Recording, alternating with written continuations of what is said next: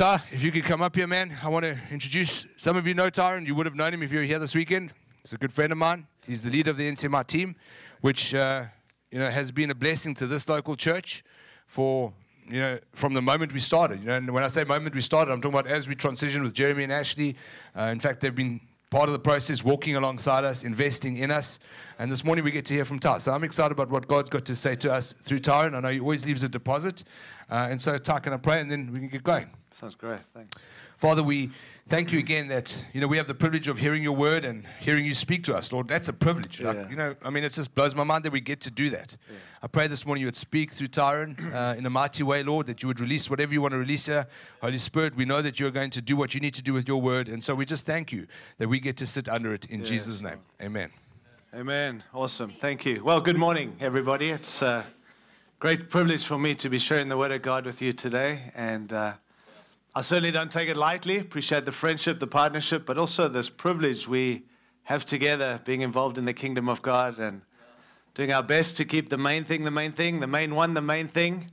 And I do want to continue to do some of that this morning. I'm going to ask you, please, if you have a Bible, to turn with me to the book of Acts, Acts chapter 1.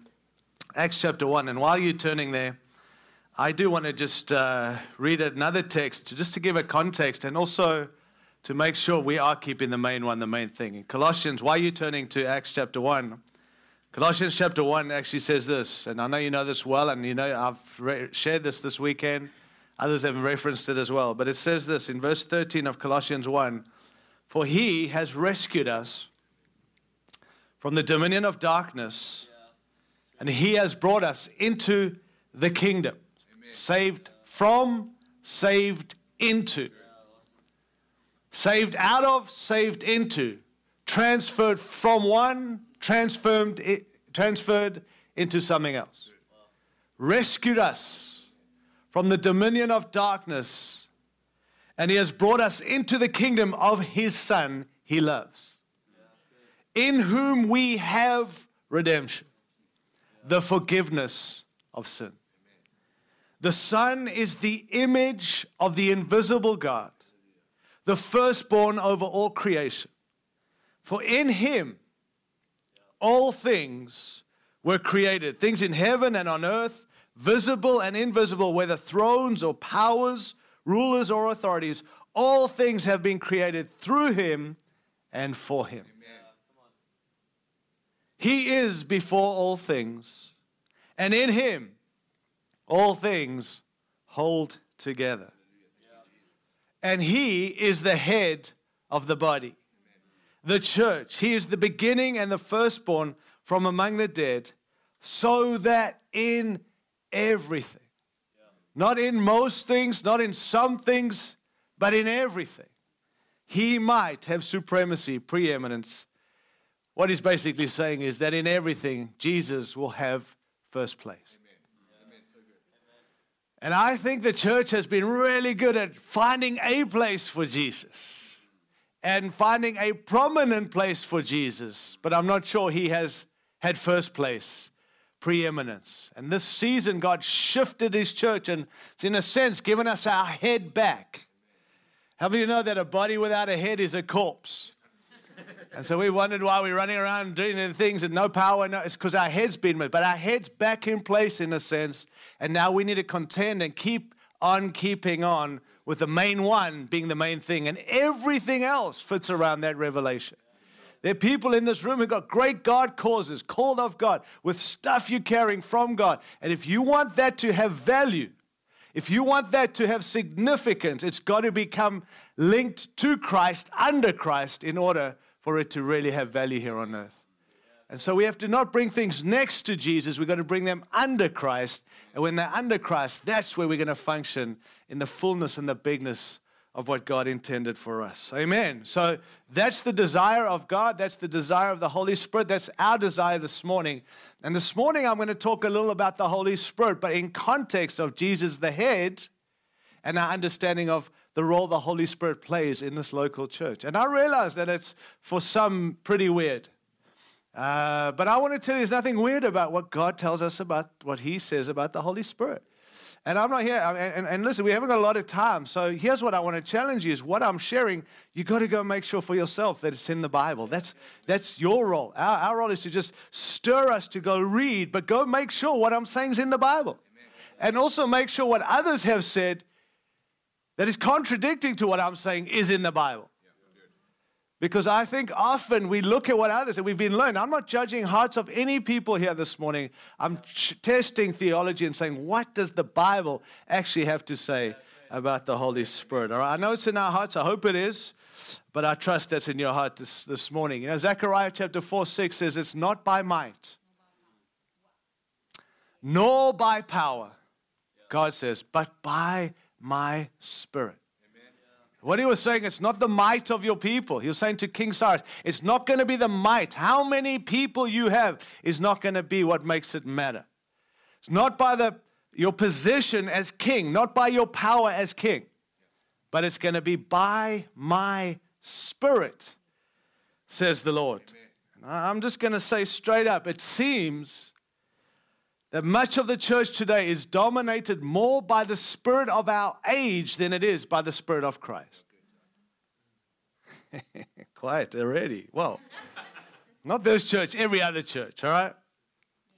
I'm joking, this church too. But it does seem like we're in this culture war, and we're running with the spirit of this age thinking we're getting the job done. But we've been called to run with the Spirit of Christ. The Spirit of Christ must dominate who we are and must take its place. I want to read you because I've seen this, I believe it, now statistics prove it. And I'm not a statistics guy, but as an American, even though I sound more American than he does, so I'm an American, and I don't live in South Africa, and I'm from Australia, which is another country, just so you know. It's not South Africa. But I live here, and I love this nation, and I've seen it does seem that there's this weirdness or this like awkwardness about the Spirit stuff that we almost are willing to just sideline that stuff and just go with what we're comfortable with. And I get it, but it's not biblical. God's not allowing His church to live like that anymore. God's bringing His church back to being dominated by the Spirit of Christ and functioning not by might nor by power, but by His Spirit. And in the Christian Post in September 2021, so a few months ago, the title of this Christian Post said this: most adult U.S. Christians don't believe the Holy Spirit is real. Troubling, I think. What a statement. A new study from the Arizona Christian University shows that of an estimated 176 million American adults who identify as Christians, just 6% or 15 million of them actually hold a biblical worldview. Conducted in February, they included a survey included a national representative sample of 2,000 adults. The study shows that while a majority of Americans, self-identified Christians, believe that God is all-powerful, all-knowing, and is the creator of the universe, more than half reject a number of biblical teaching and principles, including the existence of the Holy Spirit. Did you hear that?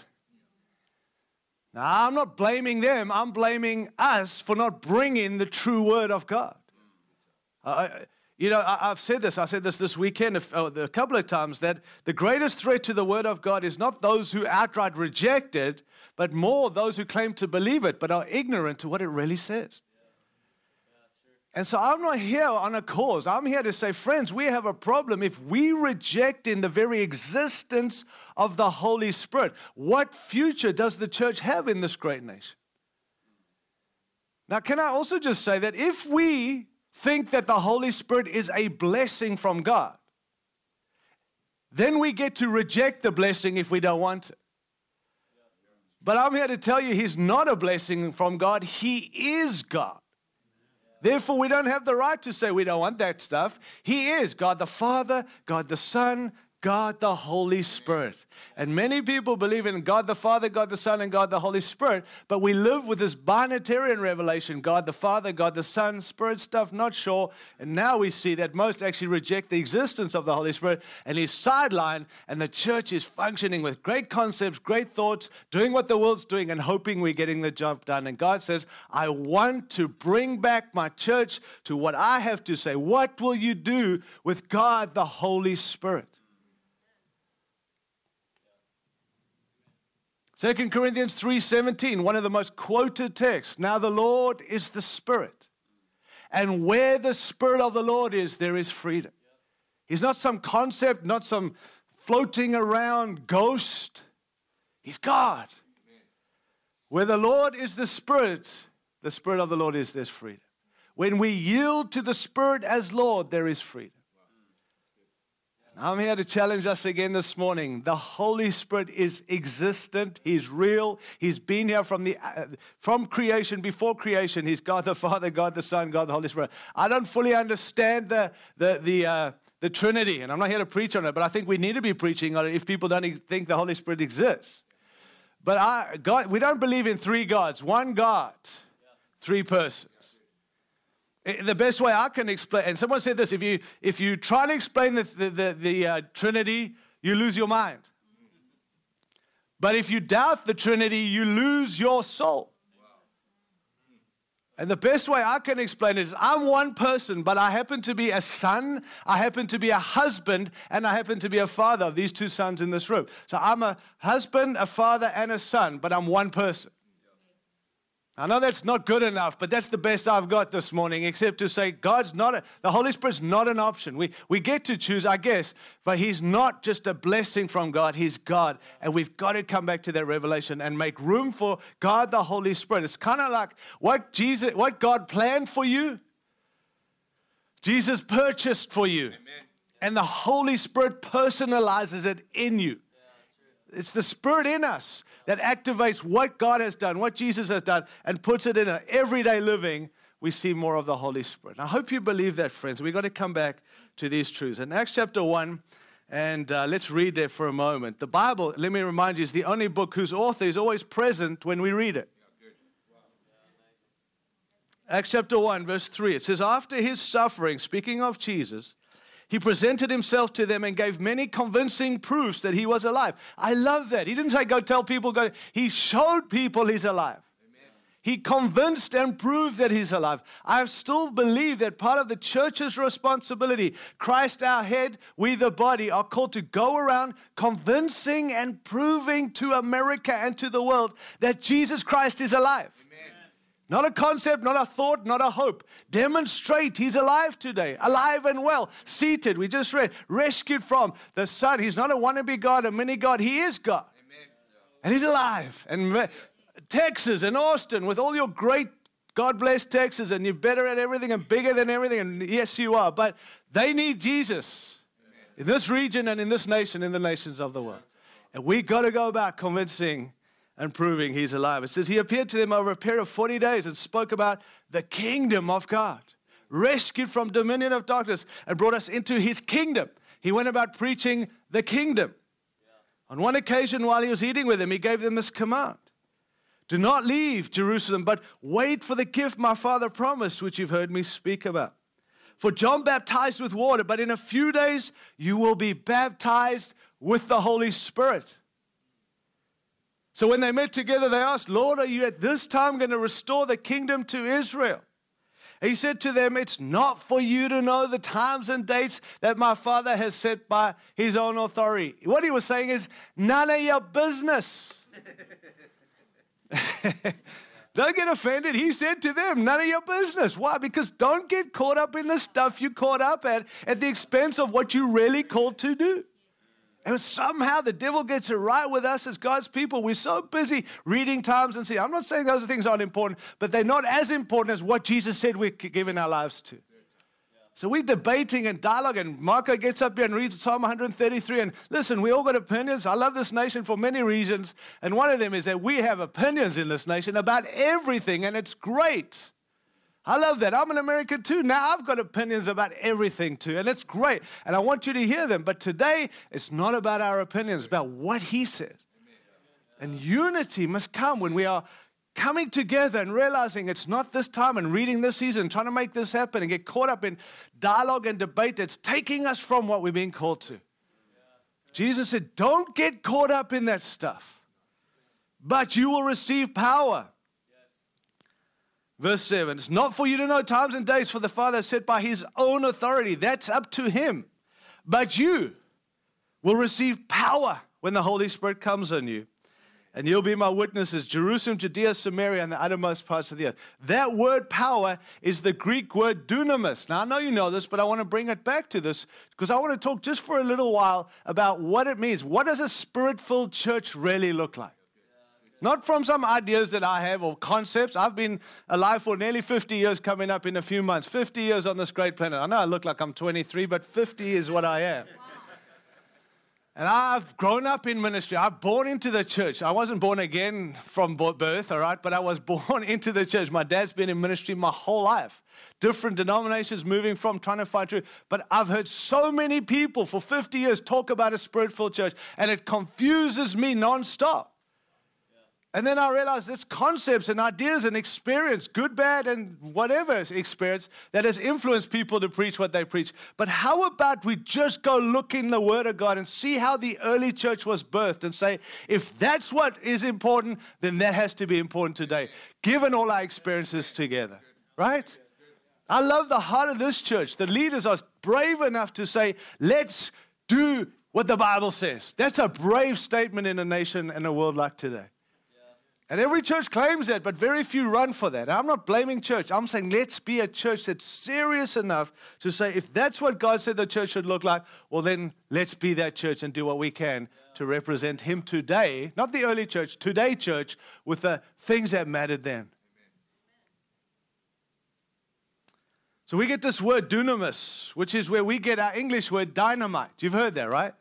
And I hear so many of these weird people, they talk about the Holy Spirit. Forgive me. They make it weird where I don't want to know about this stuff because it's so weird. And they talk about our job is to walk around with dynamite and blow it. And I'm saying this, NSA, just so you know, spiritually blowing things up, right? And they walk around and we're going to blow this thing up. And that's not what he was saying. Jesus didn't say, I'm going to give you dynamite to mess it all up. That word dunamis has more to do with ability than blowing it up. And he said you must wait to receive dunamis, power, ability, so you can be my witnesses, Jerusalem, Judea, Samaria, and the uttermost parts of the earth. Though Jesus had finished all his work here on earth and he was ready to return to glory, he knew that these believers were not ready to go out into the world in their own power or their own strength. Do you hear that this morning, church? They were not ready to go in their own power and their own strength. We will never be ready to go in our own power and our own strength. He had already given them the authority, but now they needed power.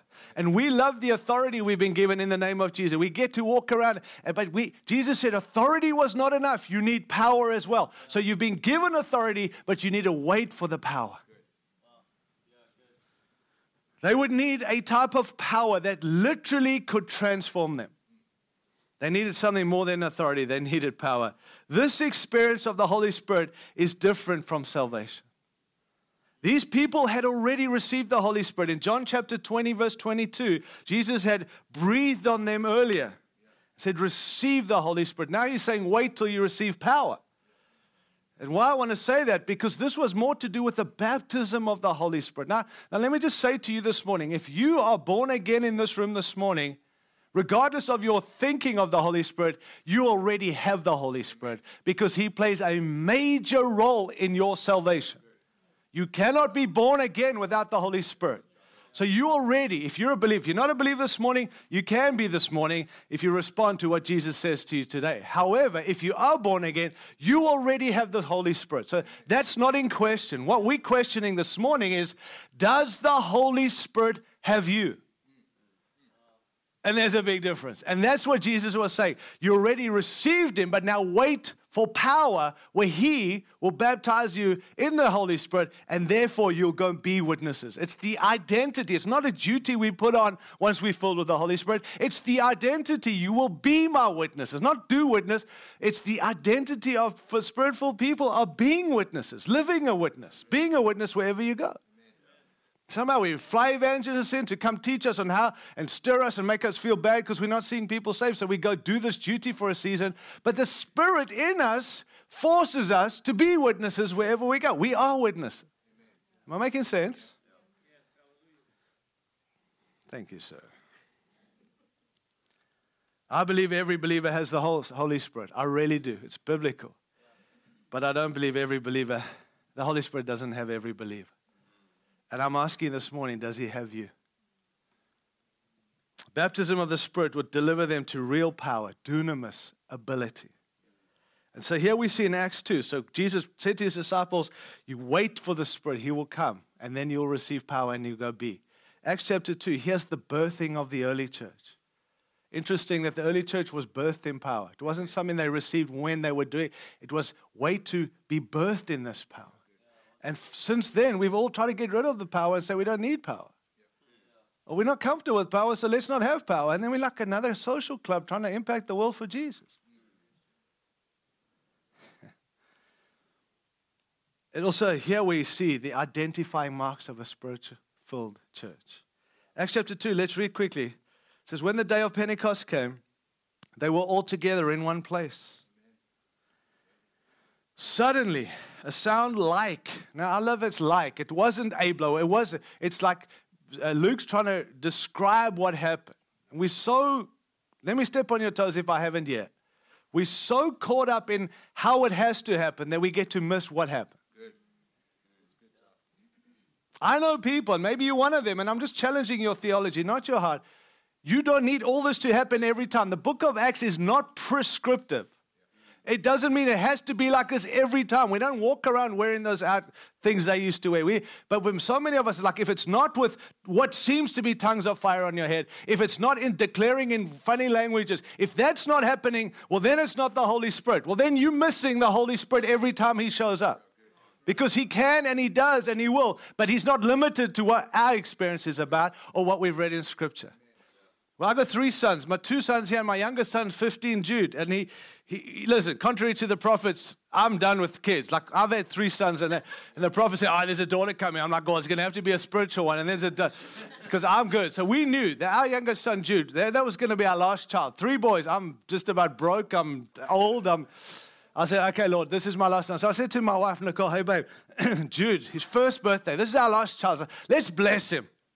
Like it's our last child, let's bless him for his first birthday. So we bought him this great gift, and we wrapped up this gift, and we handed it to his 1-year-old.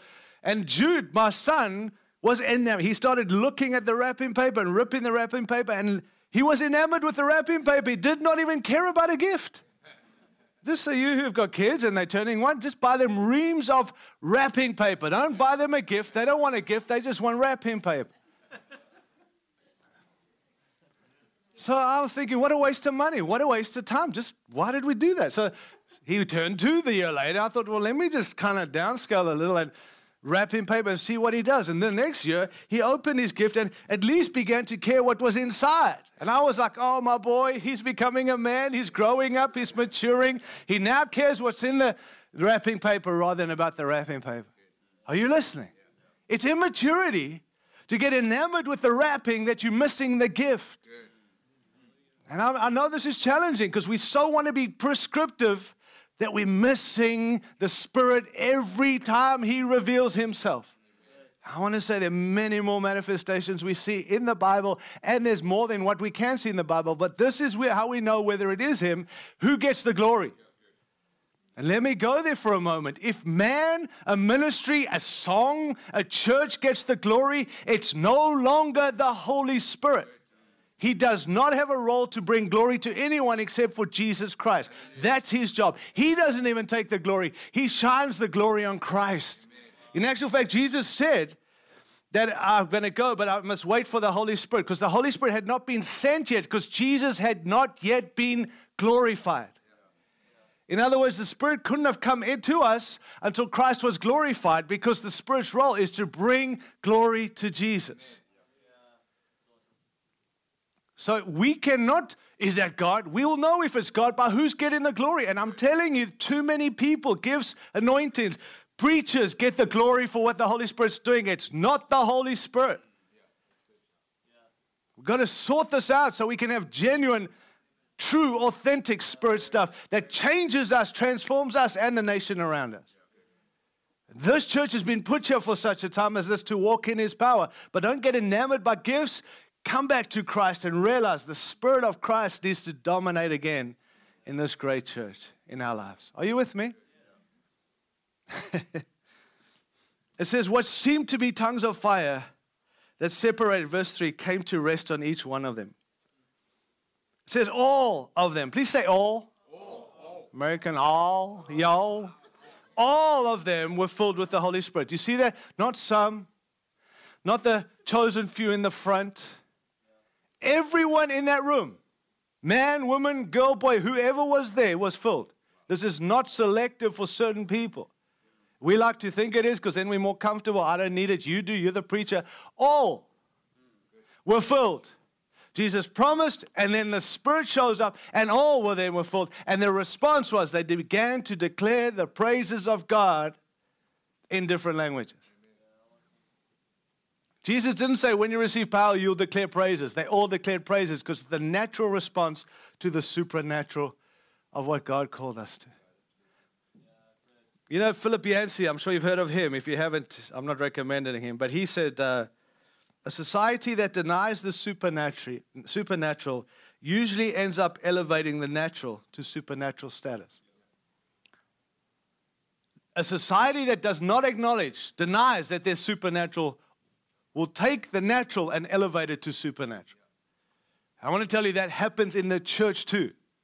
If we deny or we deny the existence of the Holy Spirit, like majority of Christians in America today from statistics, then we begin to elevate a gift or a church or a people. And we wonder why when shaking hits, it all falls down and people leave and get disappointed because we've had faith in the wrong thing. We've built around people and gifts rather than around Jesus and the supernatural. The Holy Spirit holds it all together. Through Christ, and the Spirit in us is the one that helps us stay true to the call. Are you there, friends?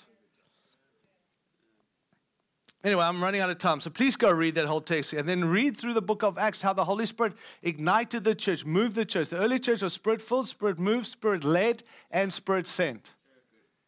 They went in step with the Spirit. They were filled with the Spirit. There's infilling, refilling, and every other filling. It's not a one filling. It's many times we see the guys who were in that room were refilled and infilled. I know that's kind of maybe freaking some of us out. Read the Bible, not what theologians say, not your Bible teachers, not those who raised you up, not the church, the Word of God. What does God say about God? So quickly, I'll give you the context. Peter stands up after all this. Here's what happened. When the Spirit shows up and they were all empowered and baptized in the Spirit, they began to declare the praise of God in different languages. Everyone outside began to hear, gee, there's something going on here. Do you see that it wasn't just for the church? The church changed and everything else changed because the church changed. And everyone knew that something was different. And the best they could come up with, these guys are drunk. I mean, let's just go there. They drank. They must be high. They must be drunk. There's something different. That's what it must be. And Peter doesn't just leave it like that. That's where we go wrong. We, the church, just leave it. They must think we're drunk. Who cares what they think? God cares. They must know what's going on. And so Peter stands up and he says, brothers, let me just explain. You think, and then he says, listen carefully to me as I explain to you what's happening. We as a church need to get better at explaining. There are people that come to this church, maybe in this room this morning, who've been taught different. And the stuff's weird for you and we just pretend, get over yourself. No, let us explain. There's a backing for what's happening here. Tell the world what it is. They're not drunk. We're not drunk. And then he says, and then he begins to declare this prophecy that Joel prophesied. In the last days, God says, I'll pour out my Spirit on all flesh. Your sons and your daughters will prophesy, and all men and women, and all people I'll pour out. And then he says, and all who call on the name of the Lord will be saved. Please see the result of the outpouring. The result of the baptism is not so we walk around having good moments. It's always for the harvest, salvation, so people can call on the name of the Lord. Are you there, friends? It's not like, hey, we're full of power, but no one knows about it. Everyone knows. And there's got to be a backing. And I believe what God wants to do in this church more and more, there's stuff going to happen, but get up and show us biblically so all of us can walk comfortably. This is God, not man, manufacturing the nonsense we call Holy Spirit stuff in the church. We've got to fix it. Come back to truth, biblical backing. This was spoken of. This is what's happening. So what does a Spirit-filled church look like? Well, I'm stating obvious things. I've got a few moments left. A Spirit-filled church has, number one, His presence. Now, I'm tempted always to preach on presence and power, but I want to separate the two because some are more enamored with the power that we neglect the presence. They're not the same thing. His presence, not presence. There's a presence in this room, in this church, but is it His presence? We're so good at the church as creating these awesome atmospheres. And I'm not anti them, but if they're not His presence, they're not helping. And I'm not against smoke machines and dark windows. And that's fine. Nothing wrong. We can do that. There's nowhere in the Bible that says you can't. But we can't do that if that's the atmosphere that most people think, well, the Spirit's here. That's not the Spirit. That's the Spirit of our age. His Spirit, His presence is with us. That's what we want. And I know that all of us say, well, the Bible says His presence is with us always. Yes, His omnipresence. Yes, it does. And I know that. He's everywhere. We cannot escape from Him. And most of us are very comfortable with, well, God's everywhere. But the Bible also says He's not only omnipresent, His manifested presence is with us. In other words, He's everywhere, but He's also here. And we're not comfortable with the here. We like that He's everywhere. But when He's here, we've got to do something with here. But we need the here in order to be the people God's called us to be. We can't walk around saying we're followers of Jesus. It's the thing. And I think Marco this morning already talked about Exodus 33. I think it was you. Moses cried to the Lord. The Lord says, I've called you to do this, this, and that. And he said, I'm not going anywhere if you're not going with me. He said it's your presence that distinguishes us from all other people. And it's also your presence that distinguishes us as your people. And we walk around saying we're followers of Jesus and we're the church. And we put on our thing that we know Christ and He knows us and nothing wrong with that. But the thing should be that people see God's with us because He is with us. He's not just everywhere. He's here. Does that make sense? I said, and Marco quoted me already, but what would a church look like if it was more about attracting God than it is about attracting people? It would look very different to the church in our great nation. Because right now, we do all the stuff that attracts people, and we trust God's in it. What if we did everything to attract God and trust people come? Watch what happens then. Okay, that's enough time. Move on. You're getting too tense. I'm trying not to. I've used this illustration. I lived in Australia for many years, and I know you got cattle ranches here and great meat. My goodness. Best meat in the world right here, no question. Sorry if you're a vegetarian, you're in the wrong state, that's for sure. But sorry if I offended somebody, I'm just joking. You can be all things, no causes here. But if you go to Australia, if you ever visit Australia, how many have been to Australia? I know it's hard to get in there right now, but we'll get him back. But if you go, most of the cities, the key cities, all major cities are on the coast in Australia. And then you got this open landmass space called the Outback. And most of the cattle ranches in Australia are in the Outback. And it's interesting, American ranchers go there and go, hey man, why is it that you cattle ranchers have these endless miles of open space? Very few fences, but all your animals hang together. How do you do that? Because here we put up a lot of fences from what I heard. And the Australian rancher will tell you their job's not to put up fences. Their job is to dig for water. And wherever there's fresh water, the animals will come drink. They're not going to keep leaving and keep going. They can go and come back, but they don't have to keep them in by putting up fences or keep things out. They just dig for water, and when there's fresh water, those animals will find the water to drink. And I'm not saying we're animals, but I think it's a great picture of the church right now. If you just keep digging and bring in water, the living water, the presence of God, honestly, friends, you don't have to go far. God will bring people to drink. Amen. Fresh water, not, yeah, okay. We actually need to take some of those things down, the fences that are holding the church in and keeping it. And let's just find some rhythm in God to reach people. But it's the presence of God. So yeah, that's good truth, Tyron. What about this morning? Did you come here even expecting to connect with the Lord? And it's not about our meeting. It's about our own time. But when we come together, it seems like people don't even have this desire or even thought that God could possibly be with us today. A Spirit-filled church, God is with us. Out there and in here. And God wants to show up and reveal himself more and more. And when it comes to worship, guys, musos, we love you, we love your art, we love your gifting. But when it comes to worship, it's the heart. God's looking at the heart, not the art of worship. We enamored by our musicians. God's not enamored by them. He's looking at the heart of people. Are we pursuing God? Are we pursuing excellence that attracts people? And God's not here. Got to shift. What would this church look like if it was built to attract God, not just people? Maybe we need to shift our thinking. Secondly, his power. Early church, a Spirit-filled church has presence, or secondly, it has power. His power. You know, the early church, they lacked big budgets. I spend most of my time talking to pastors. It's kind of my job. And they all like, geez, if we only had more money, we could get some stuff done. I get that. I understand that. It didn't seem to be an issue for the early church. Well, they must have had money. Well, then Peter and John lied. And I don't think they did. Because they said, in Acts chapter 3, silver and gold we do not have. When the dude's like, give me some money. Like, we don't have money. But that which I have, I give to you. In the name of Jesus, stand up and walk. Oh, if only we had the money they had. We need a big budget. Yes, we do need money, but the early church didn't have money. So money's not the thing. It's a thing, but not the thing. Well, if only we had the political approval and power that the early church had when they had the backing of their government and the backing of their secular leaders, right? Because that's what we think. Gee, the wrong guy in the White House right now. I'm not getting political. If we get the right guy in the White House, then we can operate as the church. That's the thinking of most of us. You're wrong. Not mocking, you're wrong. Nowhere in the Bible can you see that. That's very old covenant at best, and you dig in deep to find that. And God used unsaved leaders to do his purposes. He directs their hearts like a water path. Just saying, yes, pray for your government and let's vote what we vote, but get what you get. And God's not sitting in heaven going, what the heck happened? And now White House, and now I better find a new guy in. No, just, I know it's tough, Americans. I'm an American. I'm proud to be one. But just, if only we had what they had. No, look at what happened there. They got locked up in prison, shut down. They got beat up for doing what I'm doing right now.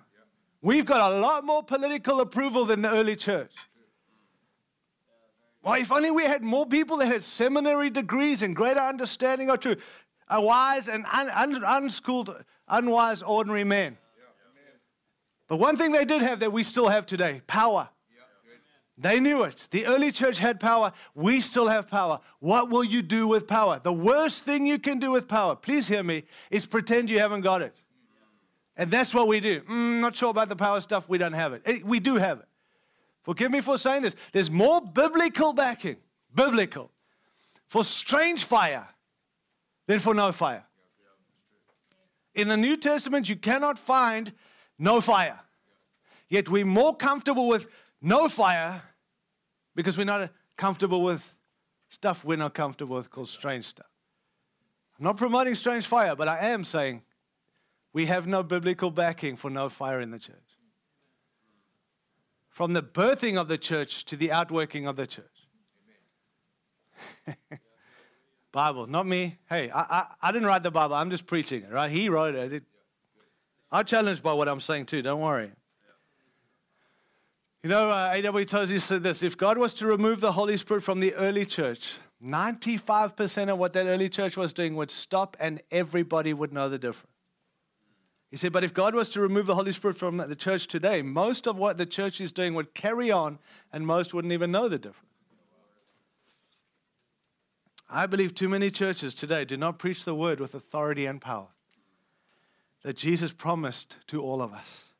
And the tragedy is that powerless churches end up using human wisdom to see results. And the fruit of half-baked gospel produces half-baked Christians that fall away from the first sign of trouble. Look at what's happened through COVID. How many people have fallen away? I'm not pointing fingers. I'm saying half-baked. It's not enough to know truth. It's another thing to know the power.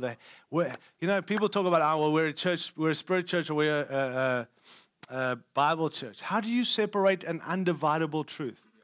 We have got into camps. We're more comfortable. I still get this question everywhere I go. Tyron, I know that the Bible says they're both hand in hand, but really, what do you think? And I'm like, here's the best answer. If you get on an airplane, which I'm about to do, and fly back to Denver this afternoon, what's more important on an airplane? A right wing or a left wing? Until you can answer that for me, I don't have to answer this for you. We need both wings. A pilot's told me that. Literally, you need two wings, just so you know. That's proof from a pilot. I have faith to get back to Denver to see my wife, but I'm not getting on a plane with one wing. Even in my faith, we need two wings. You can sit here and say, I'm about the word. Well, then you're about the spirit. Someone said this, too much word you dry up, too much word spirit you blow up. Word and spirit you grow up. Amen. They work hand in hand. It's the spirit that teaches us the word and the word that reveals what's the spirit. They're not at war. They are hand in hand. So if you're serious about the word, you're serious about the spirit. And you who are all about the spirit, come back to the word. Keep it real. Keep it God. Keep it under Christ. Powerful witnessing, powerful signs and wonders. It's in there. The Bible, it's for us today. Powerful prophecy, powerful deliverance, powerful healing, spiritual healing, emotional healing, relational healing. All the healings that are needed in our nation right now. It's rampant in Austin, Texas. Been here a couple of days. This is a great place, but messed up. Sorry, it is. You got some weird people here. I'm not being dishonoring. They need healing. And if they're not going to get it through the church, where will they find it? Transforming power, power to transform cities, regions, nations. We're called to not survive this culture. We're called and empowered to transform this culture. Motivational power. People will leave family and friends and air-conditioned buildings to cross the sea to spend their lives in service to others. When you're motivated by the Holy Spirit, we can stand up here and make people feel bad. The Spirit doesn't make us feel bad. He convicts us, and people will leave and go and do when it's the motivating power of the Holy Spirit. That's what we need to come back to. Thirdly, purity. Oh, there we go. Yeah, we've got to go there for a minute.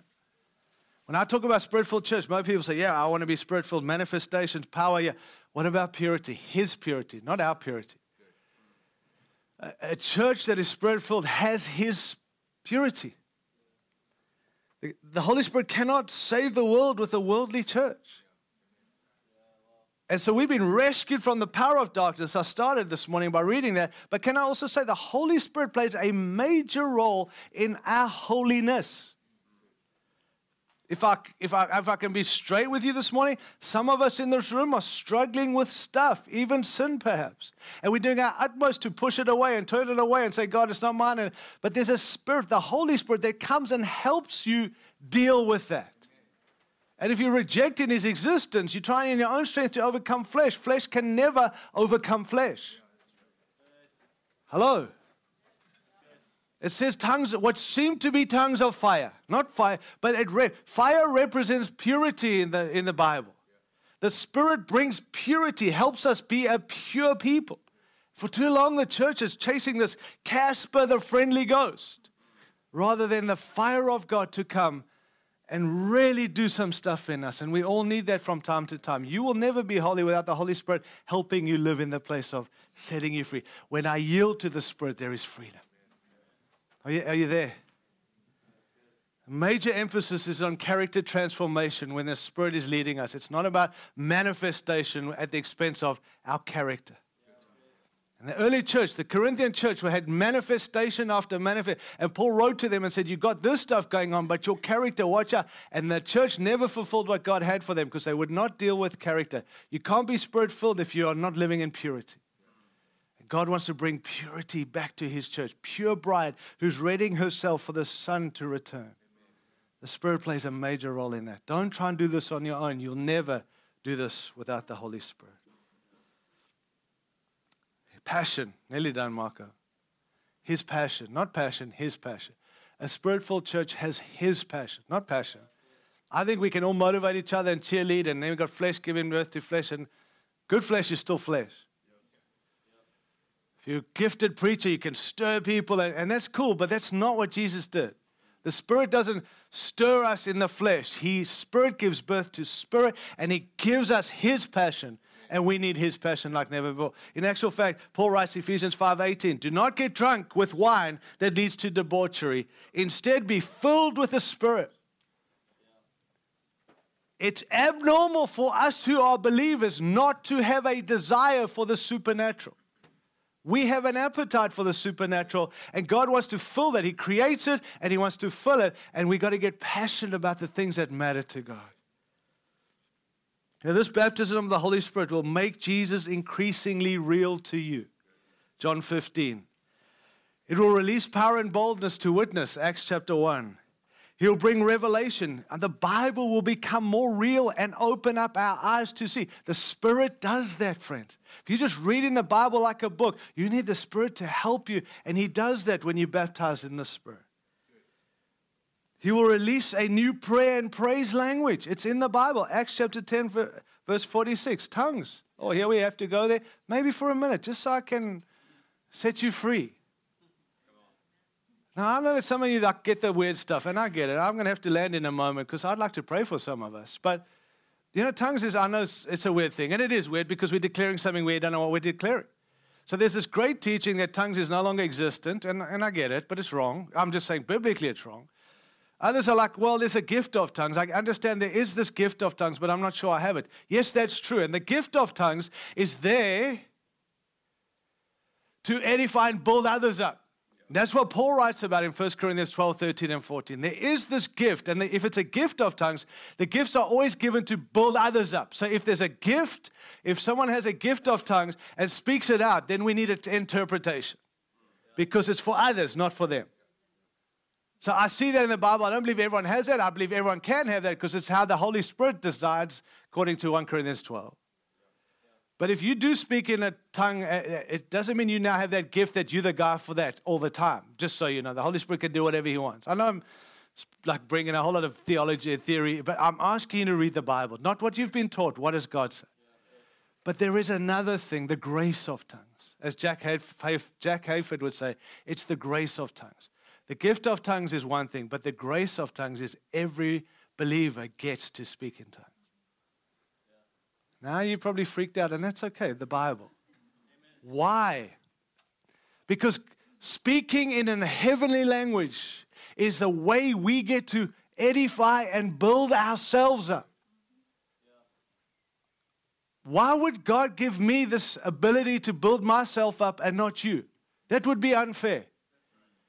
And so there are some who say, look, my dad, and I've used this testimony, it's the best I have, and it really makes the point. My dad was in a pretty legalistic denomination. Again, I'm not speaking bad about the people, but the rules, the regulations, and principle.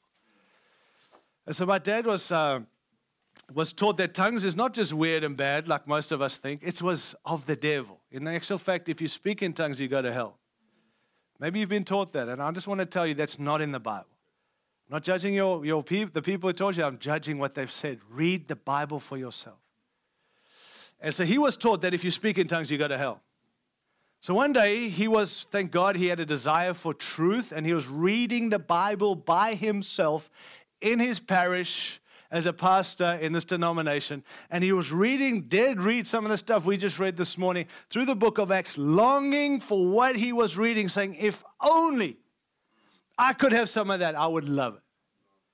And in that moment, I don't know how to explain it to you. No one laid hands on him. No one else was in the room. No one taught him Honolulu and Suzuki and Shakaka and all these weird things we teach.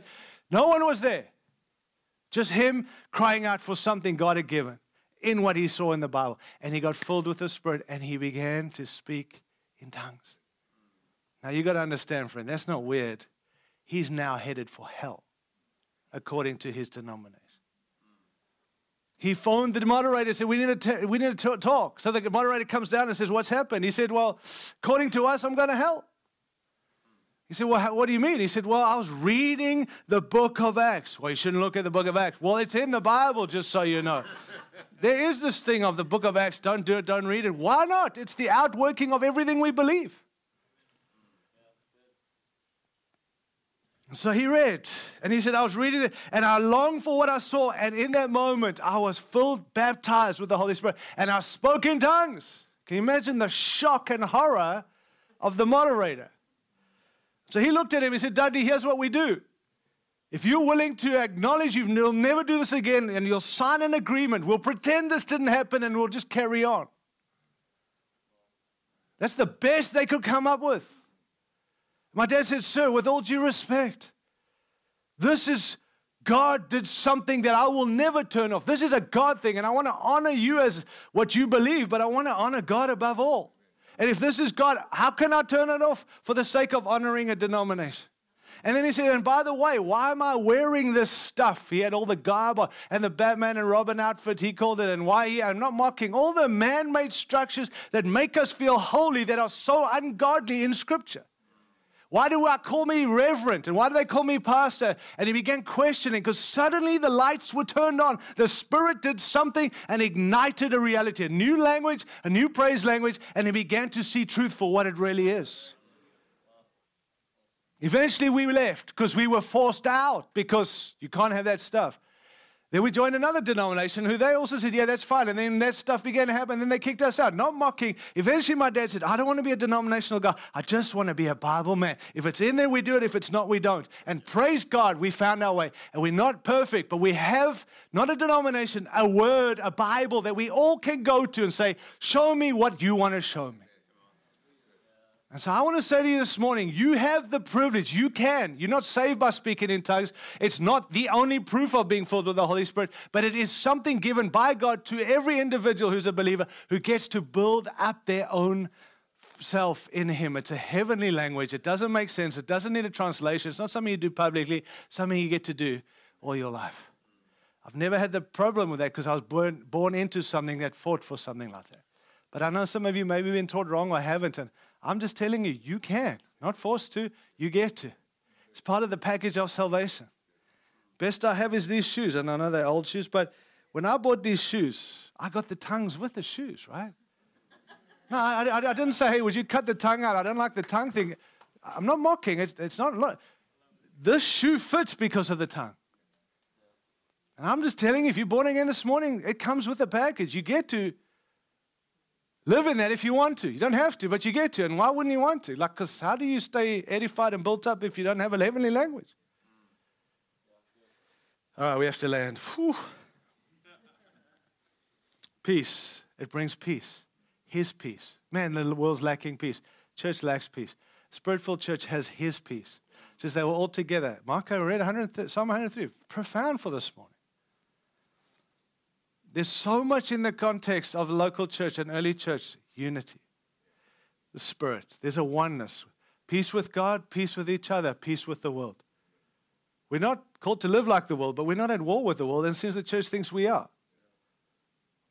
It seems like we're at war with each other. You know, we all have a common enemy, and it's not each other. And so the Spirit brings peace. Peace with God, you'll have peace with others, and we'll have peace with the world. We've got to come back to that. The Spirit brings peace. And His persuading, His convincing, His conviction. Probably a word lacking in the church today called conviction.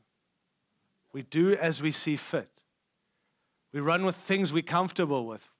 But Jesus spoke about the Holy Spirit a lot. And if you love Jesus, which we all claim to, then you want to hear what He has to say about the Holy Spirit.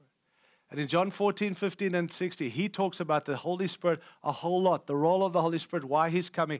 And one of the things He said is the Holy Spirit will lead us and convince and convict people. He will persuade people. He will take things I've taught you and He'll make them known to you. We need the Spirit to make things known to us again so we can stand with conviction again. Not someone's opinion, not I heard this in church. I'm convinced because the Spirit convicts us to stay true, to know what to say, to know what to do, to go where we're supposed to go. Friends, that's the Spirit's role. We need conviction. Paul was convinced to go here, convinced by the Spirit, go in persecution and get beaten. I know this is what's laying for me, but I'm convicted by the Spirit. We need that in the church again. And you know who brings that? The Holy Spirit. We have that. Would we acknowledge that? Let's bow our heads together, please. Are you okay? You good? My friend still? Good news for you is I'm leaving.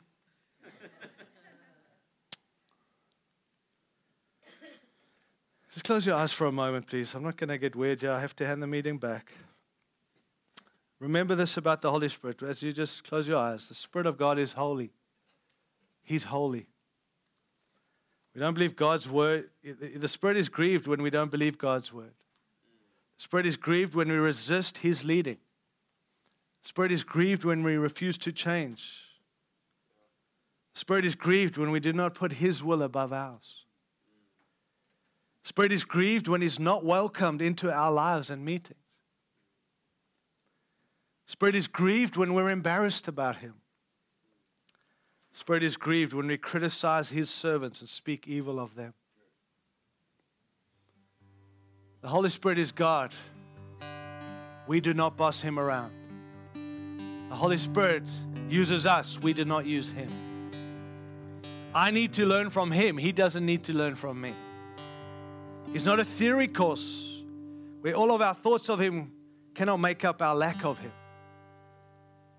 He's the point of our teaching of Him. Instruction is useless without Him being the point.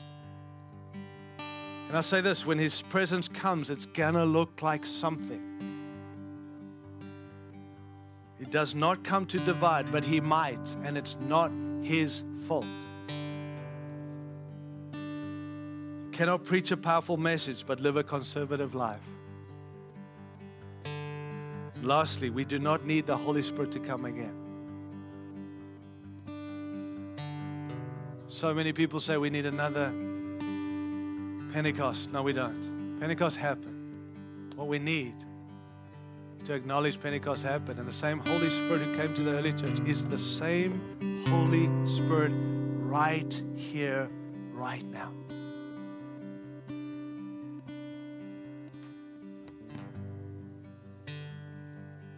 We don't want to rush you, Lord, but we also know we've got to move on. But this we want to say, Holy Spirit,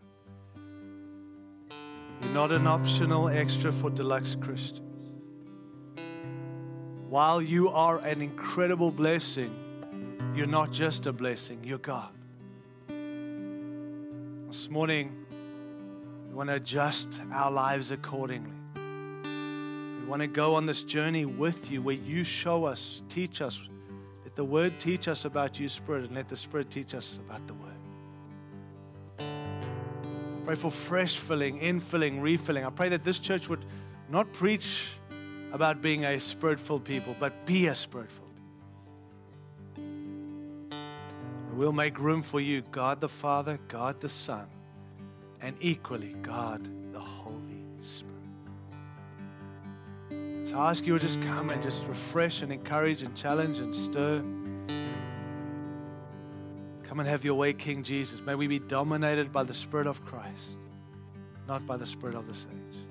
And may we go look to the Word in this and learn afresh. Teach us new what it is to be Spirit-filled.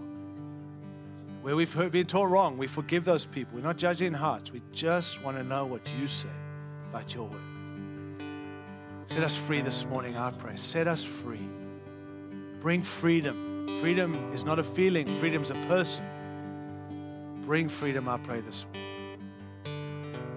We ask this. Those who've never been baptized in the Holy Spirit, would you baptize them this morning? Those who long to speak in this language, even if they don't understand it, would you ignite and release that in them today?